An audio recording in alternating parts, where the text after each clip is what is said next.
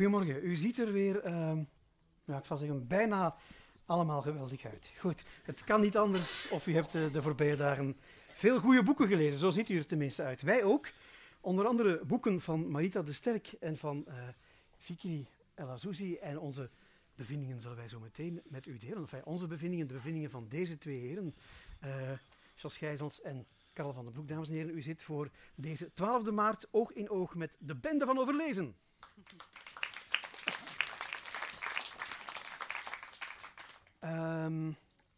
Goed, Marita en Fikry, we gaan zo meteen over jullie nieuwste boeken hebben, moet ik zeggen. Het ene is een kakelvers bijna, een paar weken uit, het andere al een paar maanden. Maar het format vereist dat ik eerst twee andere heren even aan de tand voel. Namelijk de knapste koppen van de stad, om te vragen wat zij de voorbije dagen zowel gelezen hebben. Jos, wil jij starten? Urbi et orbi. Wat hè? Bij deze. Ja, ik wil starten. Ik stel u graag voor een boek dat in de Verenigde Staten blijkbaar een ongelooflijk succes is geweest na de mededeling dat Obama dit een van zijn favoriete boeken was. En ook na een aanbeveling van de gekende Oprah Winfrey. Moet je altijd met die laatste voorzichtig zijn. Maar desalniettemin... Waarom moet je daar voorzichtig mee zijn? Trouwens, waarom moet je daar... Het is niet omdat een boek door sommige mensen aangeprezen wordt dat het ook een goed boek is. Oké, goed. Dus dat geldt voor ons ook natuurlijk, hè, maar toch. En in dit geval is het een goed boek? Ik vond het ongelooflijk goed. Het is Colson Whitehead, ik hoop dat ik het juist uitspreek, de ondergrondse spoorweg. Niet van gehoord, nog niet? Jawel, hè, ja. Maar ook in Nederland Karel, staat kent het... alle schrijvers van de wereld. Nee, het is compleet nieuw. Ik leer hier ook iets bij elke week, elke maand. Amerikaanse schrijver, zwarte schrijver, heeft, ik denk dat het zijn 6e roman is, waarvan er een aantal ook al in het Nederlands vertaald zijn. Bij mij toch in elk geval niet zo bekend. Waar gaat het over? Speelt zich af in het midden van de 19e eeuw in het zuiden van de Verenigde Staten. En het heeft de sfeer van de film 12 Years a Slave. Ja, dat hebben mensen gezien. Het is dus de geschiedenis van Cora. Cora is een meisje dat op een katoenplantage in Georgia tracht groot te worden. Gebukt onder slagen. Twee broers, eigenaars van een katoenplantage, die heel de slavengemeenschap, het waren pure slaven, hè, werden gekocht, verkocht, verhandeld, families door elkaar gerutseld, gescheiden enzovoort. En die haar moeder is gaan lopen uit dus de katoenplantage en is niet teruggekomen, wat zeldzaam was. Meestal gevluchte slaven werden via slavenjagers terug opgepikt en dan op een beestachtige wijze ofwel gemarteld en of vermoord. Ik zeg wel en dan opgehangen, zodanig dat iedereen dat kon zien dat vluchten niet goed was. En had veel gedachten over haar moeder en waarom heeft hij mij dan in de steek gelaten als klein kindje. Ik heb er niks meer van gehoord. Zit ze misschien in de noordelijke staten, waar dus meer zwarten vrij waren, of zit ze in Canada, besluit ze alsnog te vluchten. En het boek is dus de relaas van de vlucht met vallen en opstaan van Cora uit die katoenplantage via de ondergrondse spoorweg. En dit boek is fictie. Het is wel gebaseerd, zegt de schrijver, op de orale tradities, we komen er straks met Marita op terug, van wat slaven verteld hebben, voormalige slaven verteld hebben. Maar de ondergrondse spoorweg heeft nooit bestaan. In dit boek is dat een letterlijke ondergrondse spoorweg, in het midden van de 19e eeuw. Dus fascinerend, moderne spoorweg die dus gevluchte slaven in een ondergrondse spoorweg naar ergens een plaats in het noorden van de Verenigde Staten brengt, zodat ze vrij kunnen zijn. Er is wel een ondergrondse spoorweg geweest, een clandestien netwerk, zoals dat hier was in de Eerste en in de Tweede Wereldoorlog, om vluchtelingen te helpen. Maar dit is letterlijk, het is dus fictie. En het is dus een verschrikkelijk tragisch boek, waarin alles wat je denkt niet te moeten kunnen lezen, toch effectief gebeurt. Het boek is dus niet echt gebeurd, de spoorweg is niet echt gebeurd, maar alle straffen die in dit boek uitgedeeld worden, en dat zijn er nogal wat, die zijn wel echt. En dat maakt natuurlijk het boek, dat pakt u. Dus je leest dus als een trein, moet je dan zeggen, maar ik vind het eigenlijk een slechte uitdrukking, maar het leest zo wel. En dan denk je van, hoe is dit in godsnaam mogelijk geweest in het land waarin de onafhankelijkheidsverklaring van 1676 stond dat alle mensen vrij geboren werden. Maar dat was dan blijkbaar... En wordt het boek onthaald in Amerika, dat op dit moment zo... Jawel, dat is een bestseller, hè. Ja, toch. Ja. Dat is een bestseller. Het zit dus niet in de traditie van de goede zwarte die na veel vallen en opstaan zich bevrijdt van alle demonen. Nee, het is een boek dat ook niet eindigt met een soort kreet van bevrijding en nu is alles goed, waar Amerikanen ook wij wel van houden. Dat is ook niet het geval. Hè. Het is dus die mengeling tussen bijna documentaire en fictie die het zo beklevend maakt. Bijvoorbeeld, en dan stop ik, Johnny, in Georgia was het de gewoonte wekelijks een party te organiseren met muziek, met goed eten, met drank. En dan werd er iemand opgehangen. Ja, dus dan denk je, hoe is dat mogelijk? Nee, dat is geen fictie. Dat gebeurde ook in bepaalde staten. Er zijn verschillen tussen de staten. Dat gebeurde ook. Dan werd er gepraat en dan zeg je, nu gaan we even stoppen met dansen, gaan we even kijken hoe dat iemand wordt opgehangen. Met de tragiek dat dus de wagen, hè, mensen werden op een wagen gezet, dat werd allemaal getimmerd ook door de slaven zelf. Dus die zagen dan... Het zijn vaak de details die het gruwelijk maken. Je hebt het ook gelezen, dit boek, hè? Is het inderdaad zoals Heel Jos zegt? beklijvend, ja, ik had ook zoiets van... het blijft echt in uw systeem zitten, zo, het idee van hoe is dat ooit kunnen gebeuren. En het is zoals Jos zegt, het wordt heel plastisch, spijtig genoeg, beschreven zoals het ooit geweest moet zijn. Ja. Ja. Vandaag zijn ook veel mensen op de vlucht, Jos, in een soort van ondergrondse spoorweg die niet bestaat. Maar wordt die parallel getrokken of kan je die als lezer trekken? Ja, maar je kan veel interviews van hem lezen, dat is dan de zogenaamde metafoor enzovoort. Maar dus, ofwel maak je een held, de zwarte is een held. Cora is geen heldin, hè. Dus het is niet van er zijn good guys en bad guys en girls. Maar het geloofwaardige is, het is niet het stereotype van de heldin die overwint en dan met groot applaus in een apocalyptisch einde triomfeert. Dat is niet, want ook de zwarten worden niet geïdealiseerd. Ze wordt op een bepaald moment ook verraden door door zwarten. Een van die slavenjagers heeft dus een zekere Homer in dienst, dat is een zwarte. En die zo gewoon is slaaf te zijn dat hij zich niet kan voorstellen dat hij vrij is. En dus maar blijft bij die slavenjager, enzovoort. Dus geen idealistisch beeld van de edele zwarten, hè? Ook niet. Oké, het is een boek, hoor ik, waar je even moet voor gaan zitten. Ja, maar dat moet je meestal voor elk goed boek doen, hè, Johnny. Oké, is goed. voor jouw boek ook, Karel? Je kunt het ook rechtstaand lezen, mijn boek, maar het is... ik heb een dun boekje bij dat onlangs is voorgesteld in de KVS van Rachid Benzine. Rachid Benzine heeft de dubbele nationaliteit, is een Fransman en een Marokkaan die in Frankrijk vooral bezig is. Hij is een beetje een volgeling van Derrida en hij deconstrueert de Koran en de geschriften die in de islam die belangrijk zijn voor de islam. Derrida, even kort samenvatten, een Franse filosoof. Ja, Franse filosoof die ons leert hoe je naar de waarheid moet kijken en hoe die geconstrueerd wordt door retoriek. Er staat niet wat er staat. Is het ongeveer samengevat in één zin? Wat? Er staat niet wat er staat. Ja, er staat niet wat er staat. En hij is in ons land, vooral in Brussel, vaak op bezoek omdat hij daar gevraagd wordt door organisaties en scholen om te komen praten voor een publiek vaak van moslimjongeren, om te komen uitleggen wat is daar nu van aan die Koran en alles, wat moeten wij volgen, wat is het woord van Mohammed en wat is er achteraf maar bijverzonnen. En dat geeft altijd zeer levendige debatten. Hij is ook een pedagogisch, een zeer goed spreker. Mm-hmm. Maar dit boek is helemaal anders. Het is een heel kort, dun boekje met hele grote letters. Dus eigenlijk zou je het op de helft van de dikte kunnen uitgeven. Het heet Noer, waarom zag ik het niet aankomen? Het is een fictief verhaal van een vader en een dochter.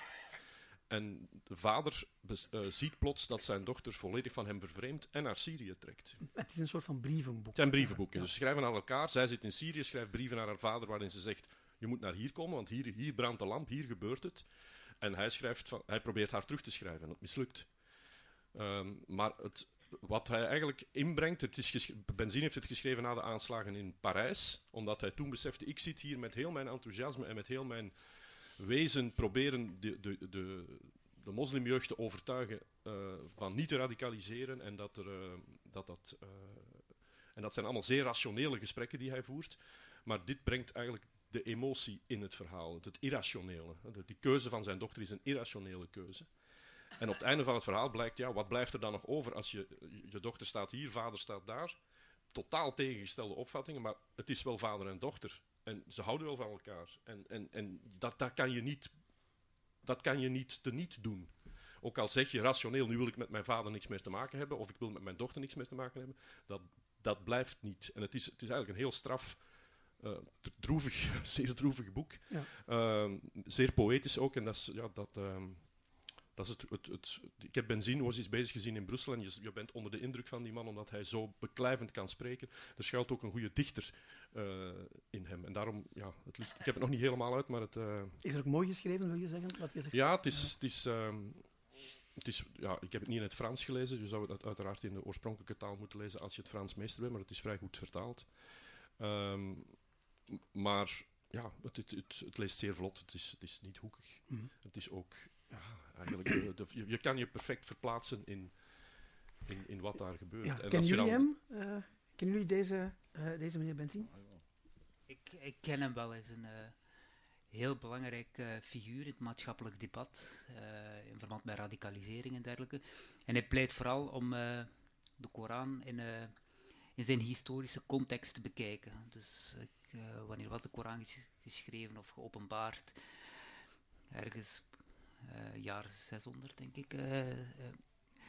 En het is toen geschreven in die tijd, met de voordelen en de progressiviteit van die tijd. Maar nu is het al gedateerd, we staan veel verder, dus we moeten eigenlijk de Koran in zijn historische context bekijken. En daar pleit hij voor, niet letterlijk het woord van God, maar eigenlijk lezen en erbij nadenken. Want eigenlijk het eerste woord, of dat door de aartsengel Gabriel aan de profeet Mohammed werd gezegd wat hij moest declameren, want Mohammed was een analfabeet, was Iqra. Iqra wil betekenen lees en denk na. En nu in deze tijd is gewoon... lees en denk niet na. Lees en leer van buiten. Is het. Ja, letterlijk leer van buiten en vat het letterlijk op. En hij pleit ervoor in zijn historische context bekijken en vooral nadenken. En daar heeft hij heel veel kritiek over gehad, maar toch, ik vind het absoluut een moedig man. Ja, heb je hem al eens ontmoet? Ik heb hem al eens ontmoet. Echt een heel erudiet, minzaam man, bescheiden. Hij is ook begonnen in Frankrijk uit de dialoog met christenen. Hij deed dat soort gesprekken tussen pastoors, zal ik zeggen, christelijke theologen en hij. En zo gingen ze samen naar scholen en jeugdbewegingen en waar jongeren samenkwamen.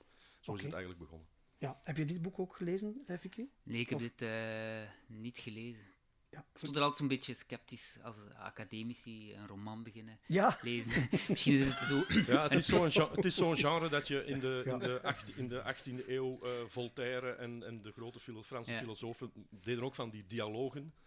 Ja, maar goed, je kan ook een onderliggende jaloezie van mij zijn. Ja, want jouw buurvrouw heeft ook een diploma op zak. Zullen we het straks misschien over hebben. Nee, in elk geval, het sluit ook aan bij het toch ergens, bij het boek van Fikry, maar zullen we het straks over hebben. Sowieso alle twee bedankt. Ik vind het al fijn trouwens dat jullie zelf bruggetjes beginnen maken. Dus dan moet ik dat niet altijd doen. Maar je stuurt ons een mail met die bruggetjes. Halen wij dat hier, hè, Johnny? Moet je dat nu vertellen, Jos? Het mag. Hij moet nog een beetje mysterie blijven. Zometeen Alleen, zij van Fikry El Azzouzi. Maar eerst naar muziek. Jonge man, jonge dame. 2 Nederlandse ambassadeurs van de Rockacademie in Tilburg. U zag ze al eens eerder bij overlezen, maar dan solo. Nu samen, dat doen ze wel eens vaker. En dan zeggen ze mijzelf toch, dus ik ben zeer benieuwd, dan vliegen de vonken eraf. Nog mooier dan wat ik zou. Het is nog mooier. Heel mooi, bereikt u voor. Ja, hij heeft mij gemaild dat u een doos Kleenex moest meebrengen. Maar ik dacht, dat ga ik nu toch maar niet meegeven. Ze hebben er al een treinrit en een busrit op zitten, dus ze zijn heel vroeg opgestaan. Alleen dat al verdient een applaus. Thomas Pieters en Iris Penning. Alsjeblieft.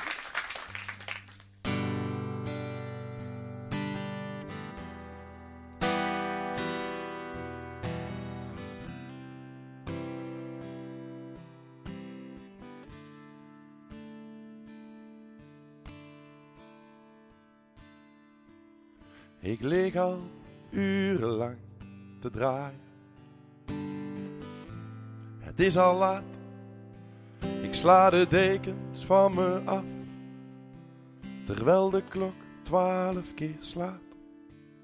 Loop ik richting de gang, over het ijskoude parket.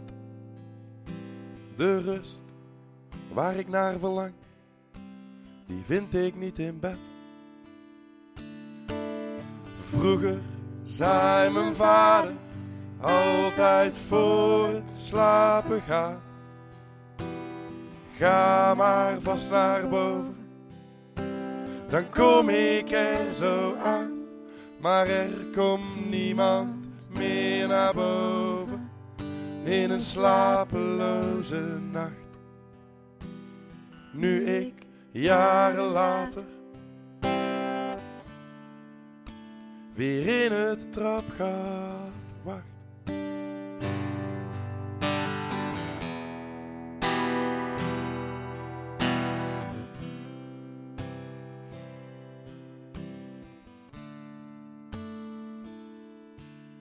Mijn ogen half dicht, terwijl ik in het donker kijk naar de klok die wordt verlicht door een lantaarn uit de wijk.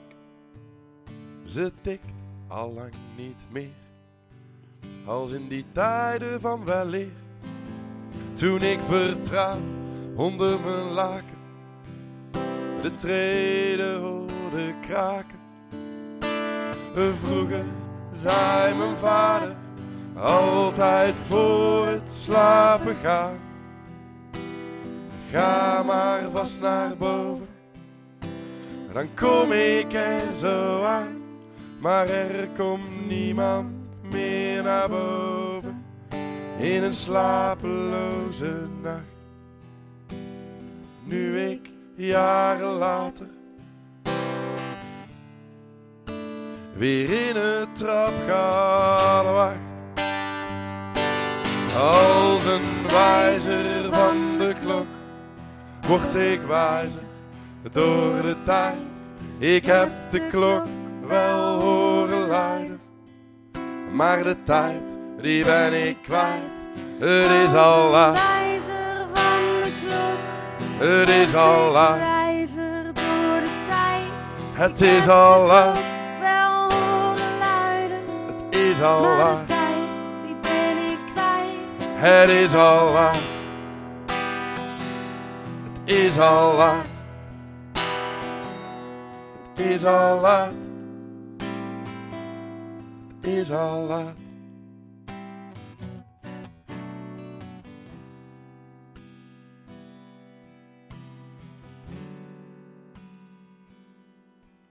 Toch mijn bed maar ingekropen, ook al is de nacht nog kort. Wie weet is alles anders als ik morgen wakker word. Ja. Tot zo. En mocht u zich nu afvragen hoe laat het precies is, 11:10. Goed. Karel, daar straks op de gang hoorde ik iemand vragen in het publiek. Fikry El Azzouzi, wie is dat eigenlijk? Ik ga geen namen noemen, maar wil je die mevrouw met die oranje jas even helpen? Wie is Fikry El Azzouzi? Hij is Fikry El. Ja, oké, dat had ik gehoopt. Hij komt uit Temse. Dat is in het Waasland, als ik me niet vergis. Ja. Hij is hier al eens een keertje geweest met een roman. Drari in de nacht heette die. Nee, we hebben die besproken, maar hij is nog niet hier geweest. Nee, En maar ik heb die besproken. zijn debuut. Klopt, ja, Ja, maar we hebben dat boek wel gelezen We hebben en het boek toen wel besproken. gelezen, ja. Ja. Ja. Zoals alle goede boeken. Dank u. Hij schrijft romans, maar hij is de laatste tijd heel veel bezig met theater. Een beetje onder de vleugels van Michael de Kok. Eerst in Mechelen, in het Arsenaal. En sinds Michael in de KVS zit, is hij daar actief. Onder andere over Malcolm X een voorstelling gemaakt. Iemand die... hij heeft ook een column gehad in de Morgen. En wat de rode draad door zijn verhaal is kijk, de stem willen geven aan... in zijn eigen stem wilde laten horen. Ik ben een Vlaming en ik woon hier. En ik heb misschien een origine die niet Vlaams is, maar so what, die hebben wij allemaal als je maar ver genoeg teruggaat. En dat is op dit moment sowieso, dat affirmeren is op dit moment al niet evident. Dus je wordt al onmiddellijk in een soort kamp. Je zit al direct in een kamp. En die boeken van Fikry gaan daar ook over. Hè. Het eerste boek, Het Schapenfeest, ging over een Ayoub. Komt terug in zijn nieuwste boek trouwens. die 11 jaar is en met zijn vader een schaap moet gaan slachten, maar hij wil dat helemaal niet. En hij probeert alle trucken van de voor om toch maar dat schaap niet te moeten gaan slachten. Zijn vorige boek gaat over jonge gasten die... een beetje een schelmenroman. Een schelmenroman die hun weg zoeken in een urbane context. En ook tegen de achtergrond van die radicalisering. Je hoort zo... Zo'n tradies, dat zijn eigenlijk hangjongeren. Ja, maar je ziet dan dat ze in contact komen met die radicale ideeën van de radicale islam. En dat sommigen onder hen tenminste charmeert. En over dit boek gaan we het zo meteen hebben. En in het nieuwe boek is dat weer een stap verder. Voel jij je zo, zoals hij zegt, je zit in een kamp? Of word je erin gestoken door andere mensen? Ja, ze duwen automatisch in een kamp. En dat is nu wel een beetje de tijdsgeest van vandaag. Hè. Iedereen zit in zijn loopgraven en die blijven daarin. En men schiet van links en dan schiet men van rechts. En zonder die dialoog aan te gaan. In het begin vooral dat ik 2 jaar een column had in de Morgen. Was ik zo comfortabel in mijn linkse loopgraf. En vond het heel leuk om zo... En dan heb je ook wat kunnen schieten, bedoel je? Ja, ja, zo venijnig een beetje uitlachen. En ik had er heel veel plezier in als ik zo dan een politieker uitkiesde of een Etienne Vermeers. En dat hij dan heel verontwaardigd reageerde. En ik zoals...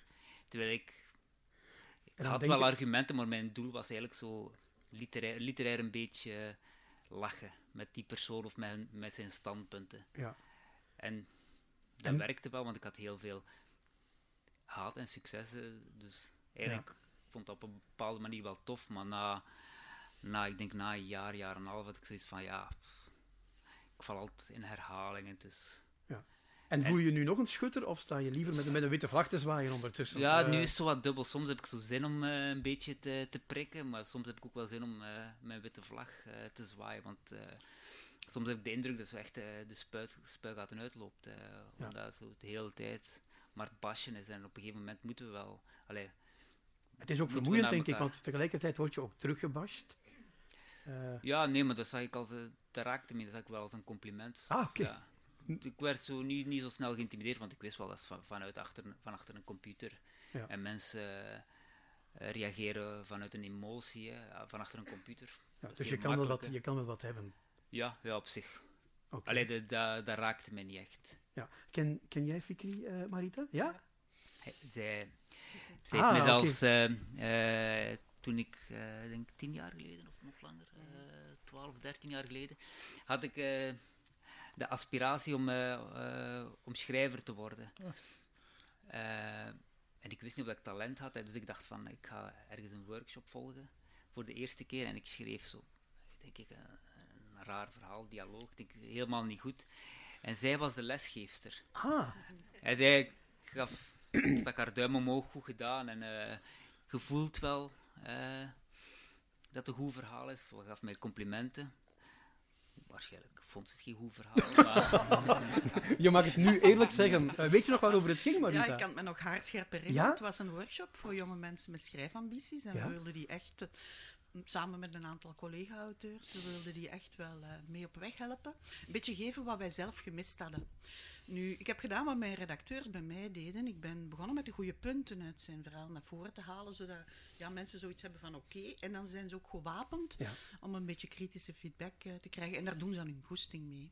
Maar het is heel tof, want uit die workshops zijn echt verschillende mensen gekomen die dingen zijn gaan doen. Dat is niet ons verdienste, dat is hun verdienste. Maar zo het gevoel van, je hebt misschien zo'n klein beetje de vonk mogen aanblazen of wat dan ook. Ja. En hoe zou je hem omschrijven als schrijver, als auteur? Wat voor iemand is hij? Wel, destijds klopte dat toch ook heel erg met die figuur van die jongeren uit jouw boek. Want ik moest zo lachen met die jonge man die niet mee wil doen aan dat schapenfeest en zo. Ja, dat krijg je dan als je bepaalde auteurs die je hebt ontmoet. Je hoort hun stem als je de verhalen leest. Bijvoorbeeld, ik kan Leo Plezier niet lezen zonder hem te horen. Ja. En ik vind dat zelf ook heel fijn en dat had ik ook heel erg bij Fikry.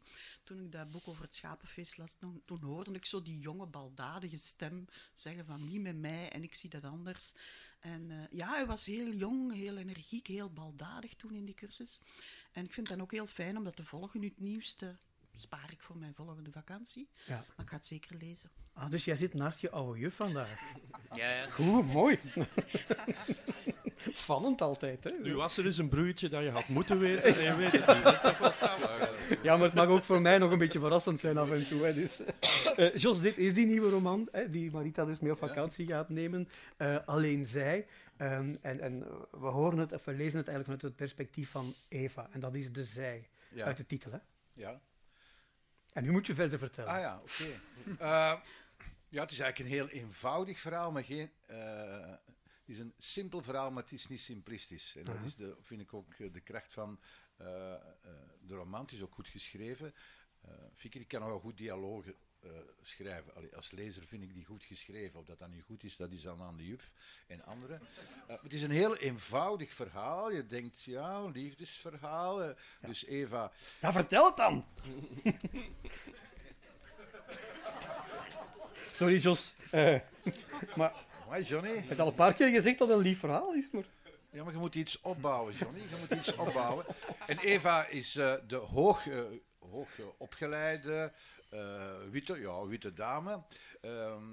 En ze ontmoet haar tegenpool, Ayoub, omdat hij afwasser is in het restaurant. Van de vriend van Eva. Die heet Stefan. Dat botert niet zo goed. Oké. Er wordt een liefdesrelatie tussen de afwasser en de mede-eigenares, mag ik niet zeggen, maar de mede-manager van het restaurant die het afmaakt met de Stefan. Al vlug blijkt dat er inderdaad niet alleen culturele verschillen zijn, maar ook opleidingsverschillen. En met Ayoub is er toch van alles mis. Dat uit zich ook lichamelijk. Hij verdwijnt soms. Maar goed, dat wordt kabbelend geschreven. En ik bedoel dat niet slecht. En dan tegen een achtergrond van een samenleving die eigenlijk uitvoert wat op het A4'tje van Wilders staat. Je kent het beroemde A4'tje van Wilders. Koran weg ermee, moskeeën dicht, grenzen dicht enzovoort. En dus het kabbelende zit tegen een achtergrond die heel hard wordt, zelfs hysterisch wordt. En in elk hoofdstuk krijg je dan een korte beschrijving van wat er gebeurt. Aanslagen, reacties. Er duiken ook federale minister van Binnenlandse Zaken op. Een federale staatssecretaris voor asiel en migratie. Die bepaalde verklaringen. En dus de hardheid van de samenleving. En daar wordt ingebed een zoektocht van twee mensen die het wel voor elkaar hebben. Maar ook weer hier met vallen en opstaan proberen er iets van te maken. Dat is het. Ja, en het had eigenlijk, je kan het lezen als, of het zou kunnen starten als een soort van moderne Romeo en Julia. Ja, dat klopt. Dat is goed gezegd. Ja. Want hij moet natuurlijk haar introduceren bij zijn familie en ook omgekeerd. Dus dat is niet evident. Hè. Er zit ook een gemeenschappelijke vrienden, die ook haar beste vriendin, zijn beste vriend, Said, waar ook een hoek af is. Een geweldig personage, die heel goed kan acteren, maar uiteindelijk toch blijkt met heel grote persoonlijke problemen te zitten. Maar in het begin begint elk hoofdstuk een beetje met een dromerig fragment van Eva. En dat zijn hele rare, soms nogal gewelddadige dromen. En dan, de volgende hoofdstukken beginnen die telkens met wat Jos zei, de actualiteit. En in het begin had ik helemaal niet door, is die actualiteit nu ook een droom van Eva, of niet? Nee, maar die actualiteit blijft wel degelijk. Blijkt wel degelijk dat de grenzen gesloten worden, dat asielzoekers gewoon kunnen worden gearresteerd. En het escaleert uiteindelijk ook in aanslagen en het wordt altijd erger en erger. Wat natuurlijk voor zo'n koppel dat een hele breekbare relatie heeft, ja, bijna voor een onmogelijke situatie, de hindernissen worden zo groot, omdat je kunt niet aan die liefde, aan die relatie bouwen binnen een kokon. Je zit in die samenleving en je moet niet zozeer positie kiezen, maar ja, je wordt geïntimideerd, je wordt bedreigd. En hij wordt ook geconfronteerd met discriminatie, vindt heel moeilijk een job. Het feit dat hij al begint als afwasser, terwijl hij eigenlijk een zeer intelligente kerel is. En dan heb ik één passage waar ik echt van dacht van, dit kan bijna niet. Ik heb kleuterschool gedaan in Balen. En er zat één jongen van allochtone origine bij mij in de klas. De Abdella. En Abdella was heel stout, zei de juf toen. Want hij stak zijn rietje van het melkflesje in dat flesje. Dus wij kregen melk 's middags. En de bedoeling was, als het flesje leeg was, dat het rietje in de vuilbak moest. Maar de Abdella deed dat niet. En kreeg elke dag van de juf een reprimande van Abdella wilde nu alstublieft dat rietje uit dat flesje halen. Moest je dat rietje in? Maar laat hem nou vertellen. En de uitleg was, want de mannen van de fabriek moeten die er anders manueel uithalen. Ja. Dat was de reden. Nu, in zijn boek staat, Ayoub gaat werken in zo'n fabriek. als allochtoon om die rietjes uit die flesjes te halen. Ach zo. Dus wat is nu mijn kronkel? Dat wij... Je hebt altijd gedacht dat dat een fantasie van de juf was. Maar... Ja, vroeger werden de rietjes eruit gehaald door blanke arbeiders waarschijnlijk, want er waren nog niet veel. Ja. En ingestoken door de bruine mannen, die staken een rietje in de flesjes. Nu steken wij allemaal ons rietjes in de flesjes. En wie haalt ze er nu terug uit? Ik vond dat een geweldige passage. Maar het toont ook aan hoe vol humor het boek zit. Het is, je krijgt van die... Hij weet van zichzelf dat hij vastzit en dat hij in dat soort odd jobs zal moeten blijven overleven. Zij geeft hem ook zakgeld, maar hij weigert dat. Hij zegt, ik wil voor mijn eigen geld, sorry. En op een duur zit hij op een doodlopend spoor en dan gebeurt er iets waardoor dat niet meer kan. Maar dat blijven tegen beter weten in zeggen van, ik ga een job vinden en ik ga zelf zelfstandig kunnen worden, ook al zit je uiteindelijk met een wespenallergie achter de lopende band de rietjes uit de flesjes te halen, waardoor de suiker die in die chocomelademelk zit, de wespen komen, hij door wespen wordt gestoken. Allee, het is een soep. Het is een geweldige soep. Ja. Wat voor boek wou je zelf schrijven? Ja. Ik wilde vanuit het standpunt van een Vlaamse vrouw vertellen. En in het boek is de maatschappij helemaal om zeep. Maar voor mij het belangrijkste was het kleine verhaal tussen Eva en Ayoub, die daar echt naar elkaar toegroeien en echt er altijd voor gaan. En ik, als een boek een boodschap moet hebben, had ik zoiets van, de kleine verhaaltjes, zeker in het boek en ook in de maatschappij, zijn sterker dan bijvoorbeeld het grote politieke en ik moet naar de woorden zoeken, het erge wat er nu gebeurt in de samenleving. En ik vind de kleine verhalen zijn sterker dan het polariserende in de samenleving. Mensen van andere origines die naar elkaar toegroeien en voor elkaar vechten en elkaars verschillen gewoon aanvaarden. En dat als iets normaals beschouwen. Wanneer heb je het geschreven, dit boek? Ik denk ergens begin 2016, denk ik. Ik was toen, ik had dan een reis naar New York via Passaporta, was ik daar een maand. Ik heb daar heel hard aan het boek gewerkt, want ik had zoiets van, dit moet er echt uit, al in een rush geschreven, de eerste versie. Dan heb ik het ook herwerkt naar een toneelstuk met Sarah de Roo. Het speelt nog, denk ik, volgend seizoen. En dan heb ik een 3-4 tal maanden zitten herwerken en herschrijven, eigenlijk 12, 13 uur per dag, heel de tijd met het boek. Want er komen aanslagen in voor, er staan soldaten op straat. Dat was toen ook allemaal aan het geval in die periode? Of is het ervoor of nageschreven? Dat was er net voor had ik het geschreven.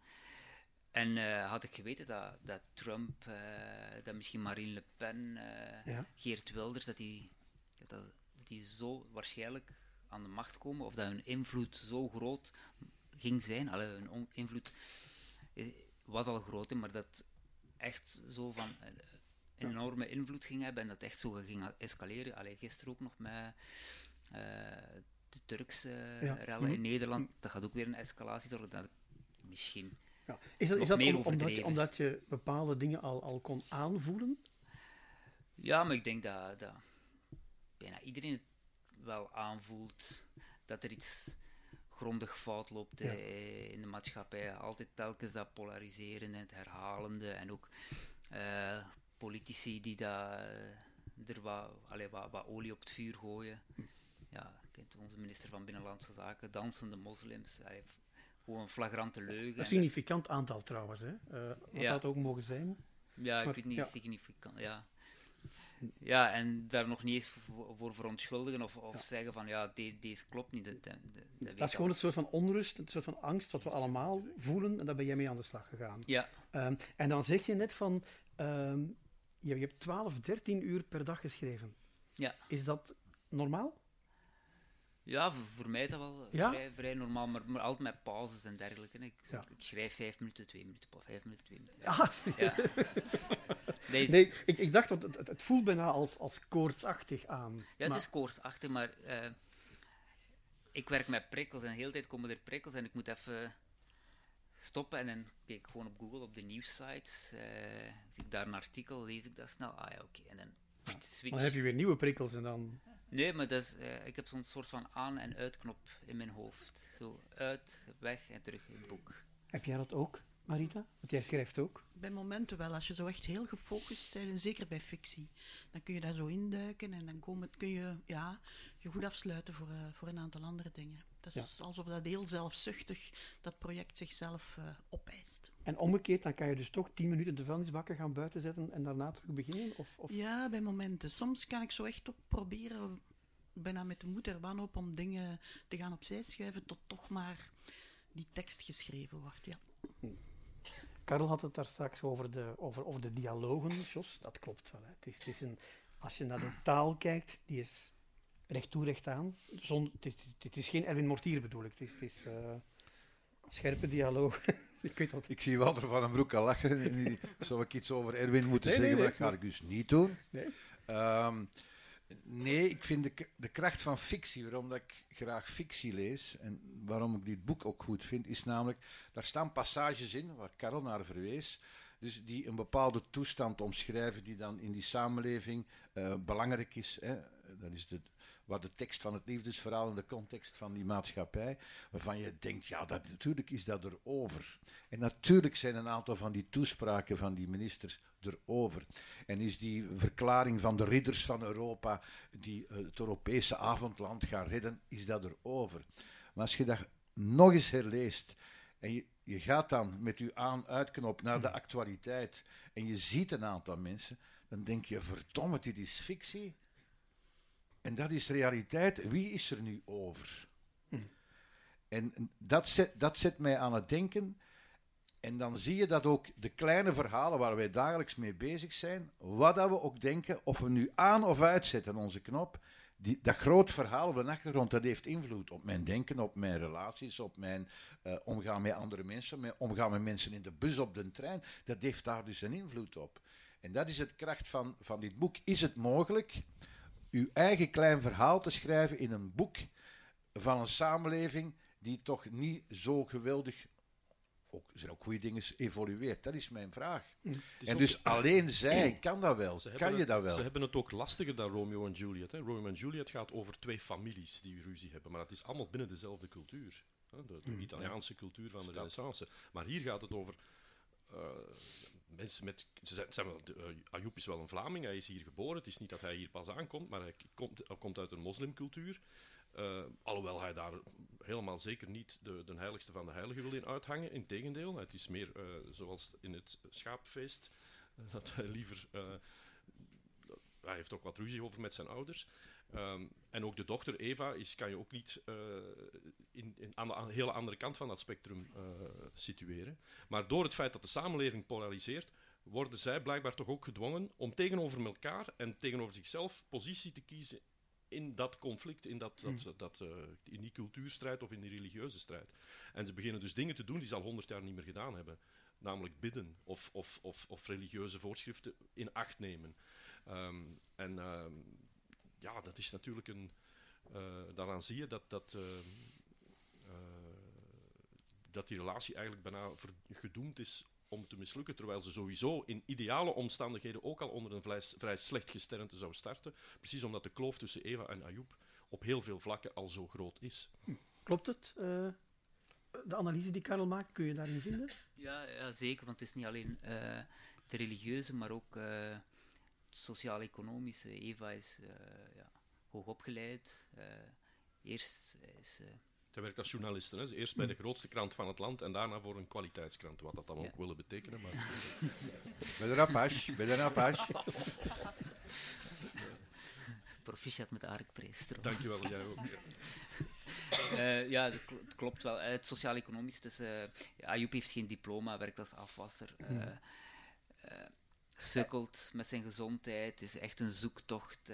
En zit dat verhaal op voorhand in je hoofd, met al die maatschappelijke achtergronden en conflicten, of is dat iets wat gaandeweg groeit en dan toch nog iets erbij komt? Of, Dat groeit echt gaandeweg. Ja. Dus ik begin met een idee en dan begin ik te schrijven en dan zie ik wel waar dat mijn pen mij brengt.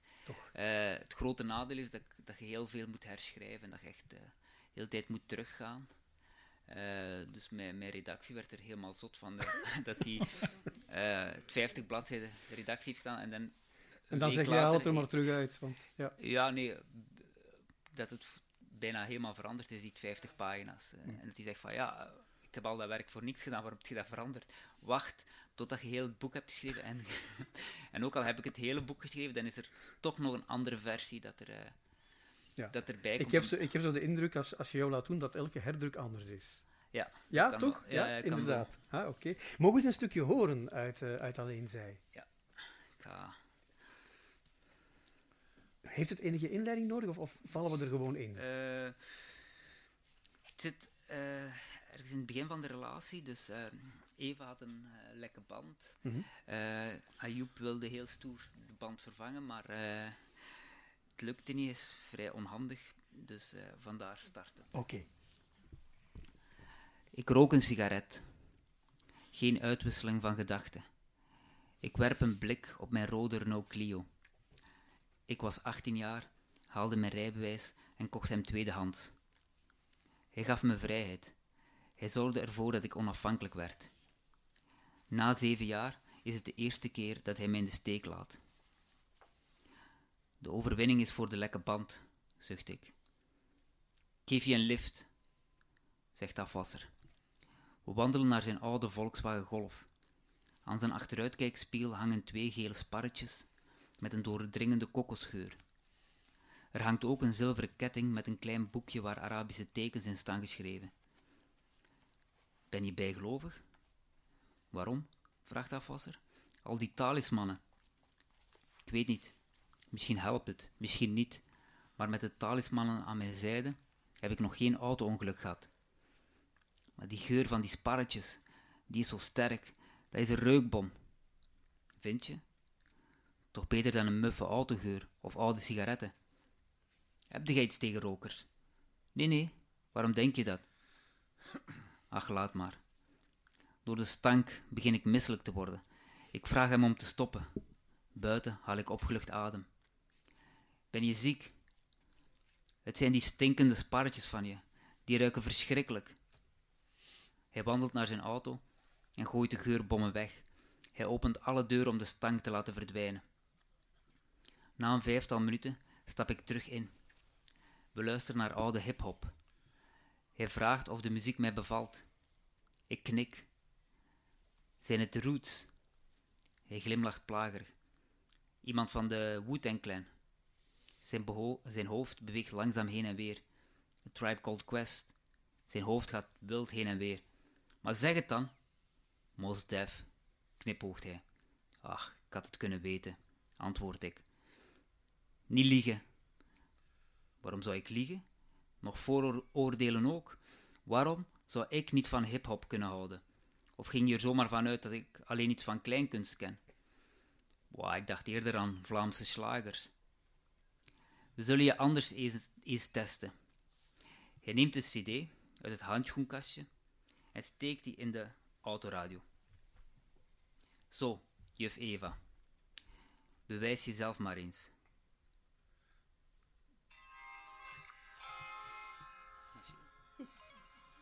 Hoor het? Je moet niet heel dichtbij houden.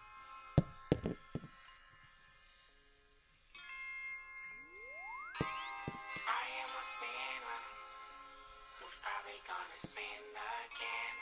Lord forgive me. Lord forgive me. Things I don't understand. Sometimes I need to be alone. Bitch, don't kill my vibe. Bitch, don't kill my vibe. I can feel your energy from 2 planets so. Kendrick Lamar, en jij bent nu de bitch omdat jij vooroordelen had, roep ik. Hij kijkt me aan en zegt... je zong vals. Ik proest het uit. Er is iemand die niet tegen zijn verlies kan. Afwasser stopt en zet de wagen plots aan de kant. In de berm ligt een kat. Ze heeft een effen witte vacht en ziet eruit alsof ze slaapt. Ik vraag of de kat nog leeft. Afwasser schudt het hoofd. Hij begint enkele Arabische zinnen te prevelen. Het wordt hier een beetje akelig. Wat was je nu aan het mompelen? Ik getuig dat er geen God is behalve God en ik getuig dat Mohammed zijn boodschapper is. Huh? Waarom doe je dat? Dat is voor de kat, zodat ze eventueel in de hemel kan geraken. Voor elk dood dier dat ik tegenkom, doe ik de getuigenis, doe ik de shahada. Dat doe ik al van kleins af aan. Elk dood dier verdient een plekje in de hemel. Mai, dat is diervriendelijk en mooi. Hij glimlacht en belooft dat wanneer er iets met mij zou gebeuren, hij ook de shahada zou uitspreken. Mai, dat is vrouwvriendelijk. Je zit ermee aan het lachen. Een bitteke. Wil je mij iets beloven? Hangt ervan af. Als er mij iets overkomt, moet jij de shahada voor mij reciteren? Vraagt afwasser. Ik? Dat kan toch niet? Ik ben helemaal niet gelovig. Zo'n EHBO-cursus, zou dat niet interessanter zijn? Ik kies voor de shahada. Echt? Ja. Wil je het opzeggen? Maar ik kan dat niet. Ik ga het je nu leren. Een zin uit het hoofd leren, dat kan toch niet zo moeilijk zijn? Hij spreekt de shahada traag uit. Ik getuig dat er geen God is, behalve God, en ik getuig dat Mohammed zijn boodschapper is. Afwasser knikt goedkeurend en zegt dat ik het niet mag vergeten. Maar je bent toch niet zo'n gevaarlijke extremist, lach ik. Wat is gevaarlijk? Vraagt hij gespeeld verontwaardigd. Een band vervangen bleek heel gevaarlijk te zijn, antwoord ik. In de wagen vraag ik of hij in reïncarnatie gelooft. Hij schudt het hoofd. Weet je het heel zeker? Weet je het heel zeker? Hij knikt. Weet je het heel zeker? Ik zie twijfel opkomen. Ik hoop van niet. Als er reïncarnatie bestaat, dan wil ik een kat worden. Een mooie, rosse kat. Hij grinnikt en parkeert zijn wagen iets verder. Voor ik wil uitstappen, geeft hij mij de cd van Mos Def. Ik weiger. Hij dringt aan. Ik weiger. Hij dringt aan. Ik weiger. Hij dringt aan. Ik wil de auto openen. Het lukt niet. Hij houdt me gegijzeld en reikt de cd aan. Ik weiger. Hij dringt aan. Ik neem de cd aan. Hij stapt uit, opent de deur en kijkt me in de ogen. Ik word wat verlegen en durf niet goed terug te kijken. Dank u wel. Het is de eerste voorlezer met muziek. Als we dat allemaal gaan doen, dan kunnen we muzikanten afschaffen. Dus, goed, kom erbij, jongens. We gaan het zo met Fikry El Azzouzi straks hier te koop uiteraard. Het is een ongelooflijke aanrader. Alleen zij, uitgegeven bij Vrijdag. Zometeen gaan we het over sprookjes hebben. Daar is Jos specialist in, want die komt uit de politiek. Nee, dat zijn mythen. Een verschil tussen mythen en sprookjes. Daar zullen we het dan straks misschien even over hebben. En over politiek gesproken, daar staan twee zwevende kiezers. Ja, dat klopt. Dat we hebben een voorgesprek gehad. Johnny en ik praten wel eens met elkaar. Ja, voilà. Bij Meerden ook en zo. Dus, goed, jongens, sowieso. Woensdag, doe dat goed en kies verstandig. Ja. Thomas en Iris. Ja. 1, 2, 3, 4.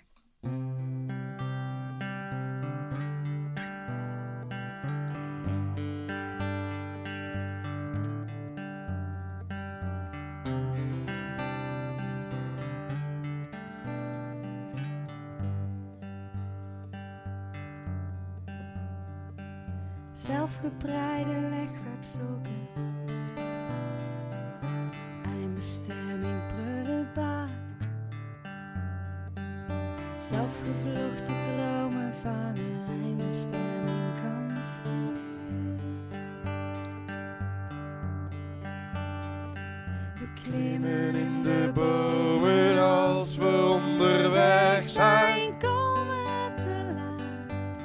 Alweer niet op tijd. Alweer was de omweg.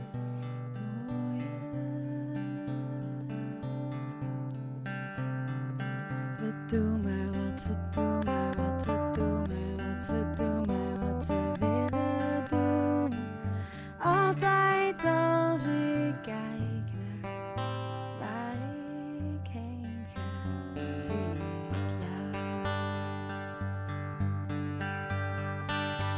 Zelfverzonnen onzinzinnen.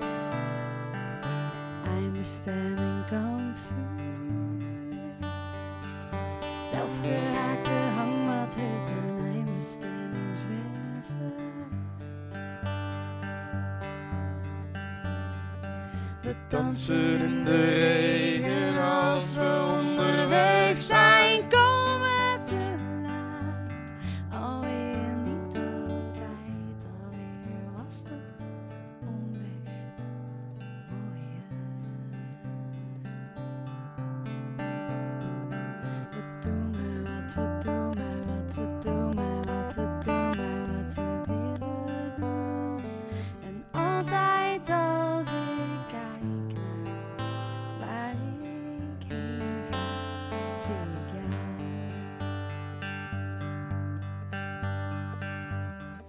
We zijn net een verhaal dat ik zelf schreef met andermans pen. We zijn net een lied dat ik zong als een kind en vergat, maar nu weer ken. We doen maar wat we doen, maar wat we doen, maar wat we doen, maar wat we doen, maar wat we doen, maar wat we doen, maar wat we doen, maar wat doen, maar wat we doen, maar wat we doen, maar wat we doen, maar wat we willen doen. Altijd als ik kijk naar waar ik heen ga, zie ik jou. Altijd als ik kijk naar waar ik heen ga, zie ik jou.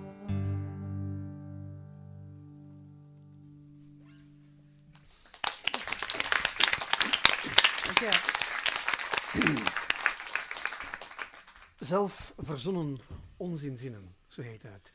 Jos, omdat Karel niet altijd al het werk hoeft te doen, mag jij voor een keer een gast inleiden. Wat moeten wij weten over Marita de Sterck? Een slimme vrouw. Komma. Heel veel, en ook bekroonde, denk ik, nogal wat bekroonde jeugdboeken heeft geschreven. Maar ik ken haar vooral van verzamelingen van volkssprookjes, Vlaamse enzovoort. En daarom meer aandacht moet krijgen dan normaal is. Voilà. Aanvullingen, Karel? Nee, ja, ik ben een beetje jaloers. Het is ook een antropologe. Ik ben een beetje jaloers. Vroeger moesten antropologen de jungle in en met microfoons en met bandopnemers bij volkstammen hun legenden en mythen en sagen en sprookjes op te tekenen. Maar zij heeft nu dit boek Dat is misschien zo begonnen. Hè? in Vlaanderen gemaakt en 70 nationaliteiten aangetroffen hier op dit stukje Vlaanderen om die sprookjes te vertellen. Dus dit boek gaat over volkssprookjes op reis, heet het. En het zijn gewoon allemaal mensen die van elders komen die hier wonen. En ze heeft verteld en opgeschreven wat die mensen te vertellen hebben. Dus eigenlijk is het nu veel gemakkelijker om antropoloog te zijn dan vroeger. Misschien ook iets saaier. Maar ik weet het niet. Is dat zo? Is het nu makkelijker? Nee, ik denk het niet. En ik vond het ook alles behalve saai. Dus en ik ben ook, zoals je suggereerde, begonnen met inderdaad echt bij de aboriginals verhalen te gaan optekenen in het Amazonewoud. Dus, maar het begon ook wel te kriebelen. Ik had zoiets van groot Belgisch sprookjesboek, of Belgisch-Nederlands sprookjesboek. Dat kun je gewoon niet meer maken met alleen de Vlaamse en Waalse vertelrepertoires. Dan ga je natuurlijk luisteren naar alles wat hier aan verhalen rondwaart. En dat is zo'n rijkdom. En mensen weten dat te weinig. En dan sluit ik mij ook aan bij wat Fikry zegt. Mensen krijgen zoveel eenzijdige boodschappen rond die diversiteit en rond wat er allemaal gebeurt hier in dit land. En dan zit er toch een misschien naïeve droom in van zo'n soort counter-narratief te brengen, een tegenverhaal. Als je nu leest wat een vertelkracht er bij de Roma, die in Kosovo zijn verjaagd en nu in België wonen, leeft, dan, ik vind, je gaat de Roma een beetje anders bekijken. Wat een vertellers, wat een thematieken, wat een basale emoties die wij eigenlijk allemaal delen. Willen we eens meteen naar zo'n verhaal luisteren? Ja.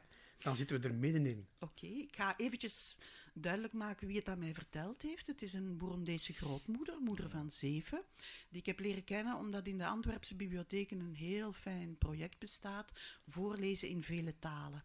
Dus zij leest in het Swahili voor. En dan zou je denken dat de kleuters En de jonge kinderen die alleen Nederlands of Frans kennen, gillend wegstuiven. Maar nee, die zijn helemaal gebiologeerd door dat Swahili. En daarna zal ze het in het Nederlands en het Frans vertellen. En ik had zo het gevoel dat in die dame zitten meer verhalen. Dus 3 vertelsessies in dat klassieke café van Antwerpen Centraal Station. En 3 vertelsessies in Atlas, Centrum voor Nederlands Tweede Taal, waar ik heel veel informanten heb gerecruiteerd. En dan groeit stuk na stuk zo'n verhaal uit het thuisland. Eerst begin je met echt 10 lijntjes, je geeft mensen bedenktijd. De 3, 4 eerste sessies laat je ze compleet vanuit zichzelf vertellen. Dan kunnen er eventueel vragen bij komen van zou het kunnen dat er ook een vogel in dit boek, in dit verhaal opdook of zo. En dan langzaam maar zeker maak je met 2 eigenlijk een soort volkssprookje rond, dat ik dan ook dikwijls ga testen in schoolgroepen, want ik wil heel graag dat jonge mensen dit ook meekrijgen.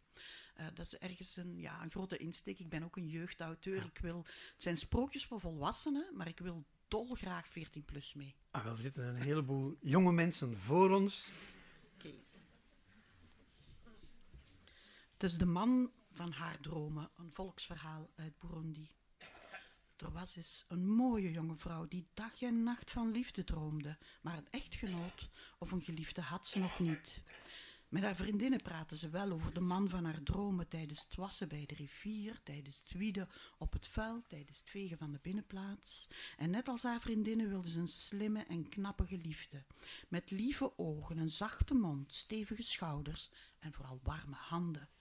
En net als haar vriendinnen speurde ze ijverig rond, maar vergeleken bij de man van haar dromen leken alle jonge mannen uit de buurt bruut en dom en snoeverig. De mooie jonge vrouw popelde. Wanneer zou ze de man van haar dromen eindelijk treffen? Op een nacht werd de mooie jonge vrouw wakker. Ze wist dat ze niet alleen was. Bij haar bed stond iemand. Ze wist dat het een man was. Groot was zijn gestalte en hij was van top tot teen in het wit gekleed. Droomde ze? Nee, ze hoorde zijn ruisende adem en rook zijn kruidige geur. Echt. Ze voelde zijn hand op haar hand, warm en groot. Echt. Ze voelde zijn mond op haar mond, zacht en sterk. Echt. Traag trok hij het laken weg. De jonge vrouw greep haar laken niet beet. Ze riep niet om hulp. Ze zei niet stop, dat gaat hier te snel, laten we eerst praten. Ze vroeg niet wie ben je, vertel eerst eens over jezelf. Waar heb je me gezien, ben je me soms gevolgd? Nee, ze zweeg en liet begaan. Nooit eerder had iemand haar van top tot teen zo beroerd. Ze gaf zich over, nooit eerder had ze zo genoten. En toen ze na afloop haar nachtelijke minnaar tegen zich aan wou trekken, kregen haar handen alleen maar lucht te pakken. Ze verzonk in een diepe slaap. De volgende ochtend stond ze op. Had ze gedroomd? Ze inspecteerde de verkreukelde lakens. De vlekken roken naar man en naar liefde. Ze trok de lakens van haar matras en liep naar de rivier om ze te wassen. Wat ben je vroeg vandaag, riepen haar vriendinnen. En je ziet er zo anders uit. Is er iets gebeurd? De mooie jonge vrouw schudde het hoofd en schropte haar lakens. Ben je misschien gekust? Maar hoe haar vriendinnen ook aandrongen, met geen woord repte ze over haar nachtelijke minnaar. Ze keek naar zichzelf in het water. Blonk ze nu nog meer dan anders? Wat als iedereen aan haar kon zien dat ze de liefde bedreven had. De volgende avond lag ze te wachten. Het duurde niet lang of hij verscheen weer bij haar bed. En weer stelde ze geen vragen. Je straalt, riepen haar vriendinnen de volgende dag. Wat is jouw geheim? Wat doe je toch om er zo prachtig uit te zien? De mooie jonge vrouw zweeg. Ze wist dat haar nachtelijke minnaar zou verdwijnen als ze over hem zou praten.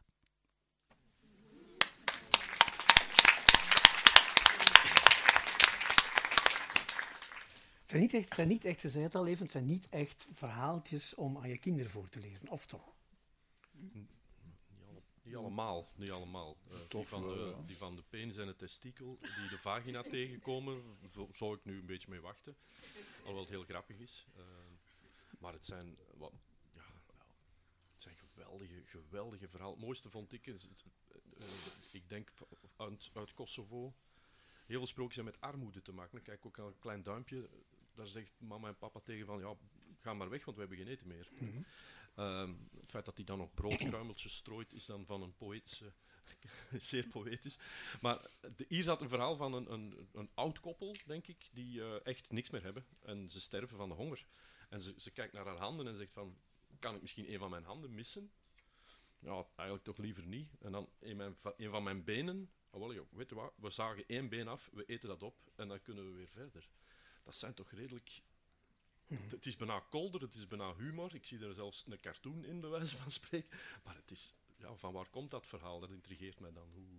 Is dat... Waarom vertellen, aan een antropoloog mag je dat vragen, waarom vertellen mensen dit soort verhalen aan elkaar eigenlijk? Waarom gaat dat generatie op generatie doen? Dus Vedat heeft het samen met zijn dochter Seribrane verteld. En Vedat, ze zijn moeten gaan lopen in Kosovo. De Roma hadden het heel erg te kwaad. Ze hadden via Atlas gehoord, iemand zoekt verhalen. En dat is, heel veel mensen zijn vragende partij om te vertellen. Het wordt een dik België-boek en dan had Vedat zoiets, de Roma moeten daarin zitten. Dus we willen dat wel vertellen. En het was heel mooi, Vedat zat heel de tijd te zeggen van, de Roma moeten overleven, de verhalen, de cultuur moet reizen, mensen moeten ons anders leren kennen. En Seribrani zat heel de tijd te zeggen, het is de oma die zo mooi vertelt, ik wil de oma bij mij houden, ook al is ze gestorven. Het is de warmte van de oma. Dus je had eigenlijk 2 vertellers, alternerend, die dit verhaal vertelden. Natuurlijk dat motief van extreme armoede en iemand gaat aan zelfcannibalisme doen of aan ander cannibalisme. Er zitten ook heel veel moeder- en vadermoorden in dat boek. Het intrigerende is dat je die motieven wereldwijd terugvindt. Dus je kunt ze typologieën geven, maar dan wordt het saai. Maar bijvoorbeeld Cinderella is dan ATU typologie 520. Je tikt dat in op databases en je ziet in elke cultuurgroep Cinderella's oplichten. Niet de Disney Cinderella. Ik ben dan echt op zoek naar de rauwkost, de ongecensureerde versies. En het is heel boeiend. Wat heeft dan zo'n Vietnamese, Chinese Cinderella gemeen met een Afrikaanse, Noord-Afrikaanse, Zuid-Amerikaanse Cinderella? En dat is iets wat mij enorm triggert. Ja, en hoe komt dat eigenlijk? Dat het je over de culturen heen... Ja, ik denk dat het gaat om basale emoties. Het verhaal uit Burundi gaat over een vrouwelijke droom van een ideale geliefde. En zal ze hem vinden, alleen in haar dromen, ook in de realiteit. Ik heb het verhaal met een aantal groepen samengelezen. Het is heel boeiend wat het bij veel mensen oproept. Maar het laat wel niemand koud. Er is niemand die na afloop zegt, so what? Ook bij de passage die jij aanhaalt. Dus die vrouw kijkt naar haar been, dik is dat been niet, maar... Waarschijnlijk komen ze er een week mee toe. En dan zie je zo'n hele klas of groep echt met de mond open luisteren. En het triggert enorm empathie. Het triggert gevoelens van angst, van verlangen, die wij eigenlijk wereldwijd delen. En het doet iets sterks daarmee. Dus die volksverhalen hebben straffe genen. Vedat, Seribrane, het reist generaties door hun gezin. Dat kan alleen maar als het narratief literair sterk is, als het emotioneel sterk is.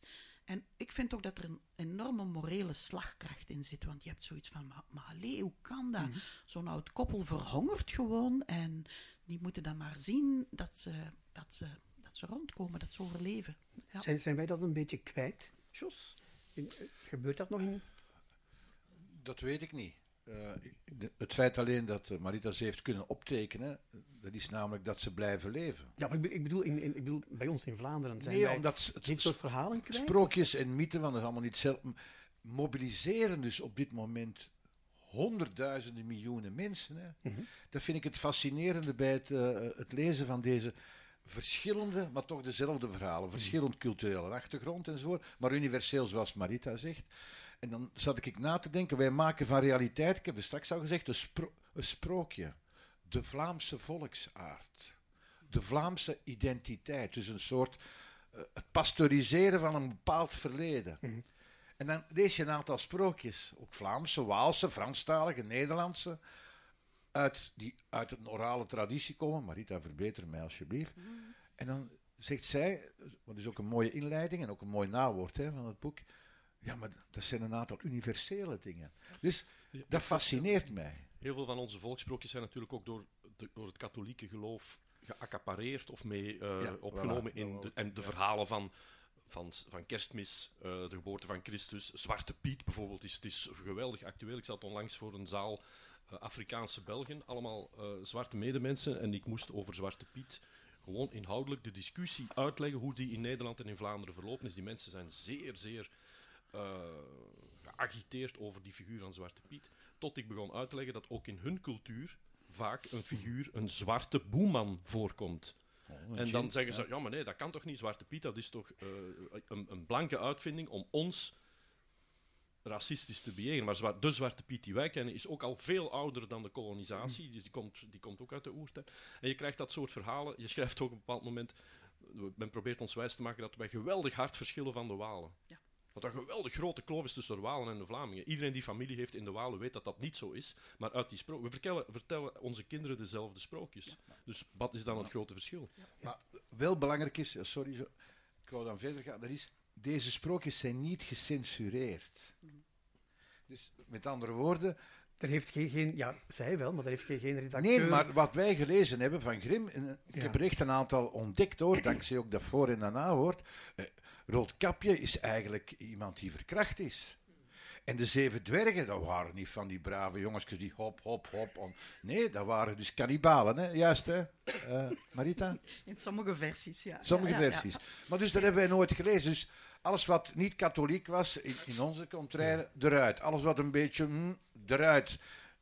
En dat is nog meer fascinerend natuurlijk. Hè? Ja. Want doordat eruit te zwieren krijg je dus die eenzijdige interpretatie die we ook doen van de werkelijkheid, namelijk... Maar je ziet ze nu ook opduiken, die thema's, in videogames, in Hollywoodfilms, in fantasyverhalen. Ja. The Lord of the Rings, noem maar op, Harry Potter. Je ziet al die gruwel die in die sprookjes zit nu in dat soort populaire cultuur. Waardoor onze kinderen die op die manier meekrijgen. Niet meer met grootmoeder die een verhaaltje vertelt, maar het is via de moderne media dat het zo wordt doorgegeven. Jij hebt de deels Marokkaanse roots, Fikry. Heb je dat daar ook meegekregen? Verhalen? Gebeurt dat?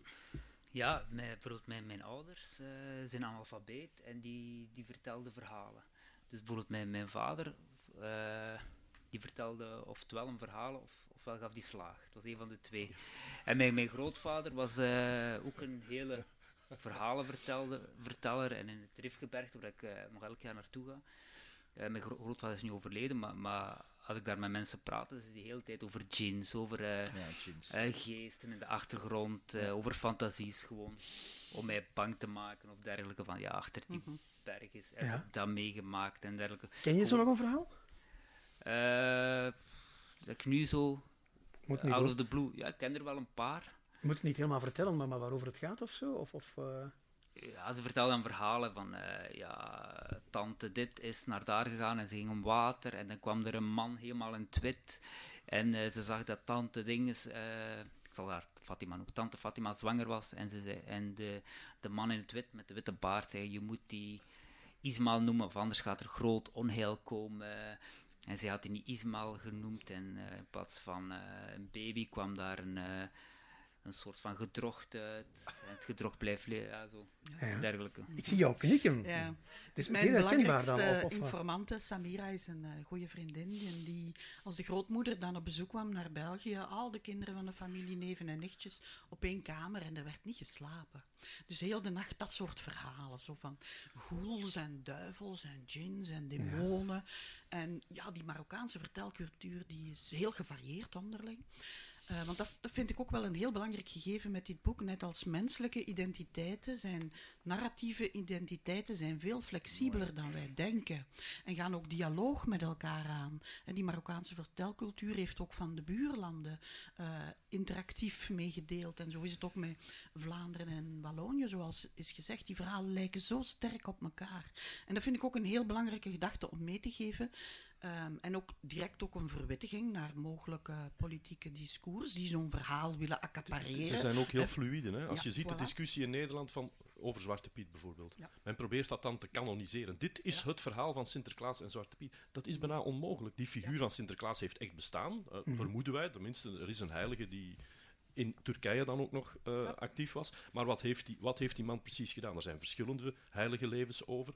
Die figuur van Zwarte Piet is een constructie, een 19e-eeuwse constructie van een auteur die je met de vinger kan zeggen. Die man heeft de eerste keer Zwarte Piet als een slaaf of als een knecht voorgespiegeld. Maar dan wil men verder, ja, maar die heeft zich gebaseerd op iets anders wat dan ouder was. En niemand kan dat echt grijpen. En dat maakt die verhalen... Het maakt het soms ook wel makkelijk om ze, wat Benzin dan doet, te deconstrueren en zeggen, ja, maar nee, dat is allemaal zever. Maar dan reageren mensen vaak heel agressief, alsof je hun waarheid over zo'n Zwarte Piet trivialiseert. Want voor hen blijkt dat dan wel zeer belangrijk te zijn. Wat ook heel interessant is dat bijvoorbeeld een verhaal wat voor de Koerden heel belangrijk is. En dat waren ook de eerste die mailden van wij zijn ons land kwijt. Die cultuur, die verhalen moeten wij koesteren of we hebben niks meer, kunnen we in dat boek komen. Het is een prachtige Romeo en Julia. En ze beschouwen de Koerdische Julia, echt als hun land. En met een wanhopig smachten gaan ze daar naar verlangen. En dan is het heel grappig als je dat vertelt in klasse, dat er dan zo Turkse leerlingen zeggen, ja, maar dat is eigenlijk van ons. Hè, dat verhaal. Dus daar zit je al. En dan zie je dat inderdaad de Koerdische variant en de Turkse variant hebben heel veel gemeen. De Syrische variant, de Palestijnse variant. Zelfs eigenlijk bepaalde verhalen die dan eigenlijk door de Joodse gemeenschap worden verteld. Je ziet die gemeenschappelijkheden doorschemeren. Men gaat dat eigenlijk een beetje vanuit het eigen biotoop hertalen. En dat vind ik ook een heel boeiend iets. Soms was dat vertellen ook heel lastig, hoor. Dat wil ik ook even zeggen. Ja? Soms kreeg ik zo een mail, ik wil vertellen, maar dat gaat te veel zeer doen. En dan ging het om een Syrische vluchteling, een jonge vrouw, filosofe, studeert in Nederland, geeft les Arabisch in Gent. En die zei, als ik het woord Syrië nog maar uitspreek, dan ik sta onder kippenvlees, ik blokkeer. En dan heb ik gezegd, laten we skypen. Je mag ten alle tijden op de stopknop duwen en ik zal mij niet beledigd voelen. Je mag het beeld afzetten, je mag er iets over hangen. Ik excuseer mij ook altijd als ik Skype van ik noteer, dus ik maak te weinig oogcontact. En ze zei, nee, dat is net goed, kijk mij maar niet te veel aan. Dus ik voelde dat het heel behoedzaam moest worden opgebouwd. En dan zei ze, maar één ding aan Syrië wat mooi is. Grootmoeder Fatima, die de verhalen van vroeger vertelt. En dan vertelt ze me daar een verhaal per Skype. Eigenlijk helemaal het verhaal, de groene vogel, wat ook in Grimm staat, van de wakelboom. Dus eigenlijk een stiefmoeder die stiefzoon slacht, in de kookpot gooit. Zus zout de kookpot met haar tranen, begraaft de botjes. Er groeit een boom uit, in de boom zingt een vogel wie de moordenaar is. Dus ik zei, Sausan, we zijn on common grounds. Ik heb dat ook gehoord als 10 jaar en ik moest daar ook mee huilen. Zij ook op de speelplaats. Ik zei, maar ik zal nooit kunnen weten of voelen hoe dat verhaal in Syrië resoneert. Dus het krijgt zo'n extra dimensie erbij, maar we zaten met eenzelfde sprookjestype. En dan langzaam maar zeker zijn we van Skype, ik denk 10 Skype-sessies naar live-sessies overgegaan. En toen zei ze, het doet ook wel een beetje deugd om nu over Syrië te praten. Dankzij Fatima, dankzij die verhalen. Dus dat vond ik, dat is een beetje mijn kostbaarste informante geworden, van wie ik ook het meest heb geleerd. En als ik eerlijk mag zijn, je bent op een bepaald moment de mediaberichtgeving, ik toch, zal voor mezelf praten. Ik kan zo'n moment hebben dat ik dat beu ben. En dan heb ik, oh nee, niet weer Syrië. En de blaffetuur gaat dicht en dat is natuurlijk niet echt oké. En dan die saus aan met die verhalen breekt dat eigenlijk helemaal terug open. Wat is daar gaande? Wat gebeurt daar? Hoe kunnen wij onverschillig toekijken? Ja. Tegelijkertijd vertel je in het boek ook een hele mooie... Het klinkt als een anekdote, maar het is eigenlijk veel meer waard van hoe verhalen kunnen verbinden. En dan moet ik even terugdenken aan wat Fikry daar straks zei, dat wij allemaal in onze loopgraven zitten en op elkaar schieten en ons eigen grote gelijk willen. Maar jij vertelt daar op een bepaald moment hoe een man in een café een verhaal vertelt en dan gebeurt daar iets heel bijzonders eigenlijk. Hè? Ja, dat was in het café van Brouwerij Koning in Antwerpen. Je kunt misschien niet Vlaamser en Antwerpser stereotypen hebben. En Souley uit Senegal zat daar te vertellen. En hij vertelt, en af en toe, hij vertelt dan in het Frans. Hij zegt, dat gaat voor mij wel goed. Maar als het zo echt knap is, of een liedje, dan zingt hij in het Wolof. En rondom ons veel lawaai en allemaal cafépraat. En je ziet dat zo wat verstillen. En op een bepaald moment draaien er mensen in een stoel om als hij zo in het Wolof aan het zingen is. En er zijn er zelfs die zo wat met in de stoel dichterbij komen, zonder dat ze daar waarschijnlijk bij stilstaan. En dat beeld heb ik heel hard vastgehouden. En toen had ik zoiets van, en misschien kan dat boek bij sommige mensen dat effect ook hebben. Jonge mensen hoop ik dan dat ze die in een stoel even keren en zo wat dichterbij schuiven. Dat zou natuurlijk wel geweldig zijn. Voilà, de kracht van verhalen en van volkssprookjes. Dankjewel, Marita de Sterck. Ja. We gaan voor de laatste keer zo meteen luisteren naar Thomas en Iris, maar ik moet eerst toch nog heel even reclame maken, want we hebben een drukke maand voor de boeg. Heren, jullie weten dat. Wij gaan een paar keer op uitstap doorheen Dekempen. Volgende donderdag al, dan mag u, voor wie wil, of als u daar een lief zitten hebt, of een oud lief, of wat dan ook, dan kunt u ons vinden in het cultuurcafé van de Werft in Geel. Er staat niks op, maar in de Werft in Geel. En daar reizen mee naartoe Jeroen Olieslagers, die het fantastische Wil heeft geschreven, en Chris de Smet van de Nieuwe Snaar. En op zondag 26 maart, schrijf dat ook maar in uw agenda, dan vindt u ons, daar kunt u met de fiets naartoe, in Kasterlee, in het Jacob Smits Museum, waarop dit... Frans Mazeheelcentrum. Ik zit weer in Mol, waar ik... Frans Mazeheelcentrum, waar op dit moment een tentoonstelling loopt met grafisch werk van Jan Kremer. Komt niet zelf, maar we gaan wel herinneringen aan hem ophalen. Onder andere met Dick Matena, die Kremer nog gekend heeft. Die met een vat vol anekdotes mee naar Kasterlee komt. Dus nu donderdag en zondagochtend 26 maart. En nu is het aan jullie. Heb je er zin in, Johnny? Altijd. Ja. Misschien wel leuk om deze even over iets over te vertellen. Ik heb het seizoen mogen openen dit jaar. Ik weet niet, de meeste van u komt meest vaker, denk ik, hè? Dus de afgelopen maanden heeft u al mijn muzikale vrienden langs zien komen. Wat vond u ervan? Vond u van de rapper? Ja? Wie van u heeft die gezien? Ja, toch al? Die vond het heel leuk met jullie namelijk. Ik had gisteren met de rapper gegourmet. En ik moest de groetjes doen. Dus bij deze. En hij gaat donderdag mee naar Geel. Dus. En hij gaat donderdag mee naar Geel, Voilà, ja. Okay. Maar dus het idee was eigenlijk dat Iris en ik, wij spelen ook al vaker samen, dat wij de rit zouden afsluiten. Dus dat zou eigenlijk volgende maand zijn. Maar ja, dat is planmatig even omgegooid. Ze heeft net een liedje van mij gehoord, wat Iris meezong. Daarna een liedje van Iris. En we hebben ook 1 liedje samen geschreven. En dat krijgt u nu te horen. Dat heet Als we later groot zijn.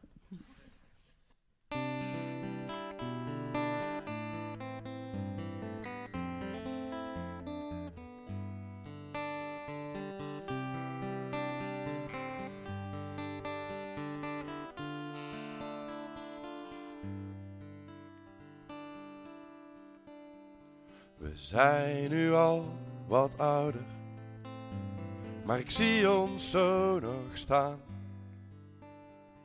Schouder aan schouder, en dat het nooit voorbij zou gaan. We waren het leger van de wijk, die al bijna was verkend. Rekende ons rijk 35 cent.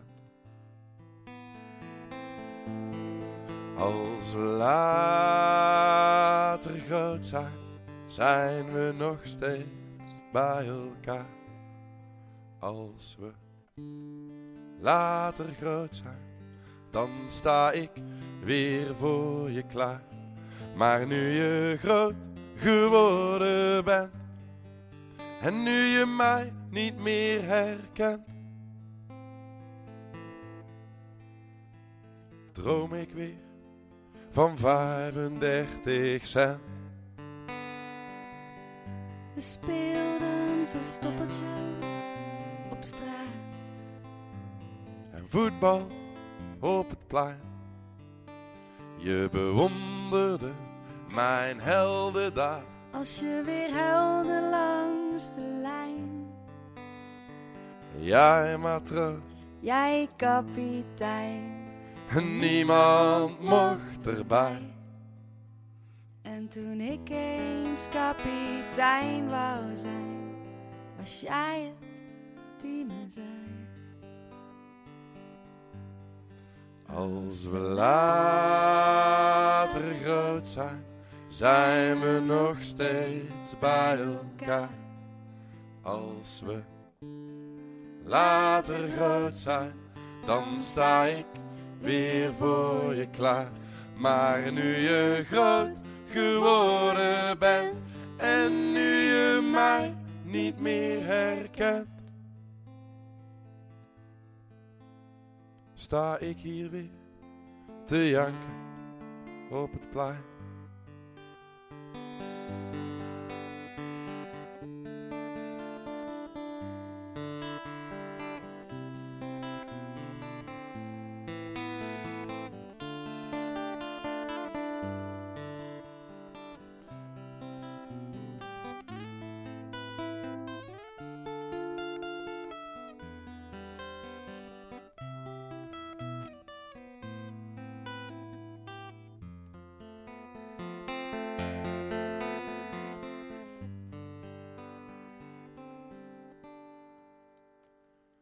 Als we later groot zijn, zijn we nog steeds bij elkaar. Als we later groot zijn, dan sta ik weer voor je klaar. Want nu we groot geworden zijn, droom ik ons nog wel eens klein. Hey matroos, mag ik nu kapitein? Iris Penning. Thomas Pieters. Dankjewel.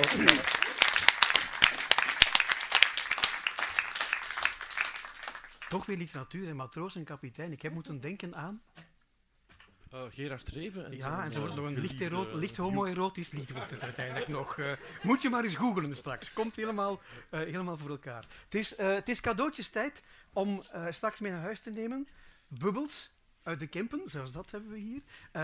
Maar het belangrijkste moet nog komen. Onze gasten staat in de convenant van overlezen, zeg maar, dat zij verplicht naar Standaard Boekhandel moeten gaan om daar persoonlijk, hoogstpersoonlijk zelfs, een boek te gaan kiezen voor onze gasten. Jos, wat heb jij daar gevonden? Ik heb gevonden een boek dat aansluit op een hoofdstuk van Vrije Woord van Marita. Er is een bepaald hoofdstuk dat gaat over wat geesten, heksen, duivels enzovoort. En recent is er van een Argentijnse journaliste en schrijfster een boek verschenen dat terug aansluit op een bepaalde traditie van spookverhalen en horrorverhalen, ook vooral in de Anglo-Saxische wereld. Natuurlijk heb je Edgar Allan Poe, je hebt natuurlijk Borges in Zuid-Amerika, maar recent zijn er een aantal belangrijke schrijvers, ik denk aan David Mitchell en Sarah Waters, die trachten dat spook en op de rand van horror terug literaire gestalte te geven. Nu, deze mevrouw, dus Mariana Enriquez, is Argentijnse journaliste, dit is haar debuut. Het zijn 12 verhalen waarin vrouwen van alle leeftijden de hoofdrol spelen. En wat zij doet is een heel eigenaardige combinatie. Dat is de actualiteit in Argentinië en het recente verleden. U weet, dat is een militaire dictatuur geweest, waar heel veel mensen verdwenen zijn. Gewoon verdwenen. Je hebt de beroemde dwaze moeders die op zoek gingen naar hun kinderen enzovoort. Er is ook nog veel armoede. Tegen die achtergrond gebruikt ze een aantal actuele thema's en ze vermengt dat met een hoofdfiguur die op zoek is naar verklaringen, op zoek is naar bijvoorbeeld in een van de eerste verhalen, op zoek is naar een verdwenen straatjongetje. Maar daar komt dan iets bovennatuurlijk, tegennatuurlijk, iets niet verklaarbaar. Het is dus een mengeling van fictie en realiteit met wat spookachtige. Heel veel djinns ook. En niet verklaren. En bij mij heeft dat gewerkt. Mm-hmm. Hoe heet het boek? Dingen die we verloren in het vuur. Dat is ook het slotverhaal. Dat gaat over vrouwen die door Zuid-Amerikaanse macho's behandeld worden met zuur. En of alcohol en dan in brand gestoken worden. Ja, dat is ook soms horror. Maar die vrouwen draaien dat om.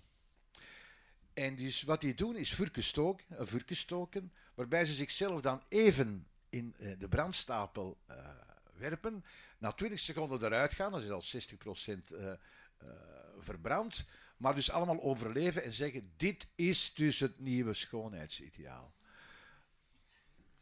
Dus, maar het werkt wel hoor, dan begin je erover na te denken. Of een andere man, die zegt, ja, dus, al die verschrikkelijke beelden van de wereld, weten wat, zoals Marita zegt, ik doe de blaffetuur dicht en wat hij doet is zich opsluiten in zijn kamer en komt er niet meer uit. Hij geeft alleen het signaal groen, oranje of rood. Groen is dat ik wil skypen of ik wil mailen. Oranje is ik antwoord niet, maar je kan mij bereiken en rood is niks. En een beetje gelijk in Japans het fenomeen van de hikikomori, van jongeren die zich opsluiten in hun kamer en wegens de drukte van de samenleving en niks meer willen horen. Maar dat zit daar ook weer in. Dus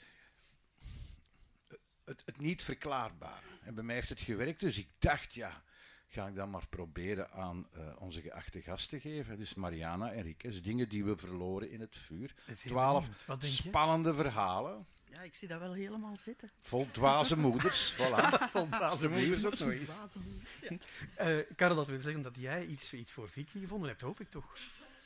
Ja, ik heb ook iets gevonden van iemand, een van onze beste Vlaamse schrijvers van het moment, Erik Vlamink, die zowel proza als theater schrijft, dus dat vond ik al een bruggetje. Hè. Hij heeft een tekst geschreven die onlangs is uitgegeven bij uitgeverij Vrijdag. En dat is nog een van die uitgevers die toch nog theaterteksten uitgeeft. Ja, want is dat vind ook jij heel belangrijk. Zo'n hè? genre dat blijkbaar alleen nog maar digitaal gedownload kan worden. Of in de bibliotheek ergens uit een brochure kan worden gehaald. Erik schrijft sowieso heel in dialoogvorm, ook als hij zijn dikke Freddy, zijn columns, dat zijn ook monologen. Dit is een verhaal, ik kende het verhaal niet, maar het gaat over de eerste slachtoffers van de Tweede Wereldoorlog. Ja. En die zijn gevallen Nog voor die eigenlijk begonnen was. Ja, heb ik die zelfs zijn gelezen. gevallen in Mortsel. Jullie weten dat Mortsel in 1943 de Erla gebombardeerd is, maar in 1940, op de 10e mei, maar dan om 5:15, dus nog voor ze binnenvielen in de Oostkantons, is er een gesticht gebombardeerd, het Sint-Amadeus-gesticht in Mortsel. En dat ligt tegen de luchthaven van Deurne. Ja. En de Belgische leger had daar een hoofdkwartier ondergebracht van de luchtmacht. En dat wisten de Duitsers. Vanaf 1939 wisten ze dat. Dus vooraleer ze België binnenvielen, hebben ze natuurlijk eerst strategisch een aantal doelen willen raken die de respons van het Belgisch leger zou hypothekeren. En je moet je voorstellen, dat is een zothuis, zoals het toen genoemd werd. Mensen lagen daar op hun bed vastgebonden of zaten in isoleercellen omdat ze zich misdragen hadden. En dat ding wordt gebombardeerd. Dus die waren daar als ratten in de val, konden daar niet uit. Er zijn 100 mensen gewond geraakt. En waarschijnlijk 12 dood, maar we weten het eigenlijk niet. En Erik geeft er ook een gepast eerbetoon, heeft ook de namen van de mensen in de inleiding vermeld. Dat zijn de eerste Belgische slachtoffers van de oorlog. Ja, en het boek heet De Watman. Want Ja. op dit moment trekt Fik de Wachter ermee rond, denk ik, op dit moment. Fik de Wachter kruipt in de huid van Watman. En een Watman, dat is een beroep dat we niet meer kennen. Hè? Ja, de Watman ken ik van het boek van Suske en Wiske, dat ook de Watman heet. Dat gaat over een trambestuurder. En de trambestuurder is een Watman.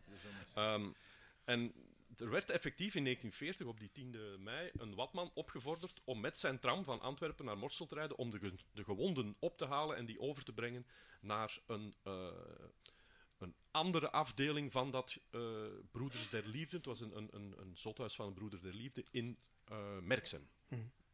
En onderweg op die tram, dat is natuurlijk het inferno, dat is die mensen zitten daar gewoon... En het verhaal begint in 1960. Bij de onafhankelijkheid van Congo, tegen die achtergrond, waar heel wat gruweldaden gepleegd worden in de dekolonisatie tegen Belgische kolonisten in Congo. Dat speelt mee op de achtergrond. Maar de hoofdpersoon, de Watman, moet voor de rechter komen, want hij heeft iets gedaan. Ik ga niet vertellen wat, hij heeft iets gedaan. En tijdens de ondervraging door zijn advocaat en door de onderzoeksrechter komt heel dat verhaal van 1940 wordt dat terug opgerakeld. En ja, het is een theatervoorstelling geworden met ook veel muziek in. Het is niet zo geweldig lang, het is eigenlijk een heel korte tekst. Het heeft mij alleszins goesting doen krijgen om naar het theater te gaan, want zo kan, wat ook weer eens bewijst dat zo'n theatertekst op zich kan staan en mensen kan overtuigen om naar het theater te gaan, in plaats van als residu te dienen om in je kast te zetten nadat je naar een theatervoorstelling bent geweest. Dus, maar goed, Fikry, ik hoop dat je... Ik weet, waarschijnlijk heb je het al. Ken jij de gezien, Watman, Fikry? Nee, maar ik ben wel een grote fan van Erik Vlamink. Ja. Ik ben heel slecht in het. Ik heb zijn boek Brandlucht, ik heb zijn boek Het is Siamese tweeling. Suikerspin? Suikerspin, Ja. echt. Dat is het boek met Jos Geysels heb ik gelezen. Ze heeft ooit een boek samen met... het is niet zo lang geleden, hè. Over armoede en dergelijke was ik ook... ik ben echt heel blij. Ik ben absoluut een fan van. En de Watman is ook een gezellig café op de Draakplaats. Ja. Voilà, oké, bij deze. We gaan nog 4 mensen gelukkig maken in de zaal, want die krijgen ook een boek. Sommige mensen zitten al van 10:30 op hete kolen van gaan ze het vandaag doen. Ja hoor, we doen het ook vandaag weer. Fikry, maak iemand gelukkig die alleen zij mee naar huis krijgt en wil je dat dan ook signeren, waardoor het dubbel zoveel waard wordt? Ja, dus. Mevrina Genen. Die herkent zichzelf. Een meneer of mevrouw Genen? Oké, straks komen ophalen, na de voorstelling. Alsjeblieft. Dat waarschijnlijk verkeerd hebben gelezen. Marina, sorry. Oké, straks. Dat is niet erg. Wie krijgt al die gruwelijk mooie sprookjes, maakt ze eigenlijk van. Met, dat moeten we nog zeggen, Marita, dat mogen we niet vergeten, met hele mooie tekeningen of illustraties in van Jonas Thijs. En er komt ook een tentoonstelling, hè? Op 25 maart gaat die open in Permeke Bibliotheek. Dus dan zie je de lino's van Jonas Thijs, inderdaad, die bij elk volksverhaal een lino heeft gemaakt. Die ruwe techniek past er een beetje bij, vind ik. En wat ook tof is op de tentoonstelling, en iedereen is eigenlijk welkom, het wordt een groot feest in Permeke Bibliotheek, zaterdag 25 maart vanaf 8 uur. Abdelkader Ben Ali komt. En wat je op de expo kunt zien zijn tablets, en dan kun je de vertellers achter de verhalen zien. Dus je zult de vertelster van dit verhaal in het Swahili het begin horen vertellen met ondertitels, maar zo zie je haar en ze zal er zijn. Dus ze draagt een speciale badge, dus die mensen zullen in die expo ook met het publiek in dialoog gaan en dat zou wel eens een heel tof feest kunnen worden. Oké, dus wanneer, zeg nog eens één keer de datum en het uur? Zaterdag 25 maart, laatste zaterdag van de maand, 8 uur per Mekebib. Voilà, en dan zanderdaags om 10:30, Frans Mazereel Centrum in Kasterlee. Met die twee. Wie krijgt dit boek mee naar huis? Mai van Loon. Die is er ook nog? Oké, straks, na de voorstelling. Karel, ik weet niet of jij Matthijs Duik kent? Nee. Nee, dat is een turnhoutenaar. Het is een turnhouts debuut. Woensdag heet het, uitgegeven bij Manto. Dringend lezen. Ria Kuppes krijgt dat mee. Die is er ook nog? Oké, straks. En Jos reisverhalen van Arthur Japin. En ik heb ook eens een man, want Wilfried Veldeman. Voilà. Wilfried, die is er ook nog? Oké, dat is heel fijn. Wie heeft er allemaal niks gewonnen voor hen? Jos, wat je nog iets doen? Nee, niks gewonnen. Ah, niks gewonnen. Jij krijgt van mij straks een pint. Oké? Niet iedereen, want zoveel geld heb ik niet bij. En voor wie niks gewonnen heeft, is er de troost van de literatuur. En de naam is daar straks al gevallen. Lisbeth heeft het vandaag gezocht bij De Groten der Aarde. Een gedicht van Borges. Geluk horen we. Het geluk. Wie een vrouw omhelst is Adam. De vrouw is Eva. Alles gebeurt voor het eerst. Ik heb een wit ding in de lucht gezien. Ze zeggen dat het de maan is. Maar wat kan ik met een woord en met de mythologie? De bomen maken me een beetje bang. Ze zijn zo mooi. De kalme dieren komen dichterbij om mij hun naam te horen zeggen. De boeken in de bibliotheek hebben geen letters. Ze rijzen op als ik ze opensla. Bij het bladeren in de atlas ontwerp ik de vorm van Sumatra. Wie een lucifer aansteekt in het donker, vindt het vuur uit. In de spiegel zit een ander te loeren. Wie uitkijkt over zee, ziet Engeland. Wie een gedicht van Lilienkroon uitspreekt, is in de strijd getreden. Ik droomde Carthago en de legioenen die Carthago met de grond hebben gelijk gemaakt. Ik droomde het zwaard en de weegschaal. Gelooft de liefde waarin niet de een bezit of de ander wordt bezeten, maar allebei zich geven. Gelooft de nachtmerrie, die ons onthult dat wij in staat zijn om de hel te scheppen. Wie afdaalt naar een rivier, daalt naar de Ganges af. Wie naar een zandloper kijkt, ziet de ontbinding van een keizerrijk. Wie met een dolk speelt, voorspelt de dood van keizer. Wie slaapt, is alle mensen. In de woestijn zag ik de jonge Sphinx, die net was uitgehouwen. Er is niets ouds onder de zon. Alles gebeurt voor het eerst, maar op een eeuwige manier. Wie deze woorden leest, die vindt ze uit. Lisbeth Aert, dames en heren. Marita, jij bent antropologe. Is jou iets opgevallen aan het publiek vandaag? Oei. Ja? Ja? Dat mag misschien een beetje diverser, ik weet niet. Ah ja, dat is juist, ja. Maar bovendien ook, zij geven het beste applaus van de hele campen. En ze gaan het nog 1 keer doen. Dit was Overlezen. Bedankt, tot volgende keer.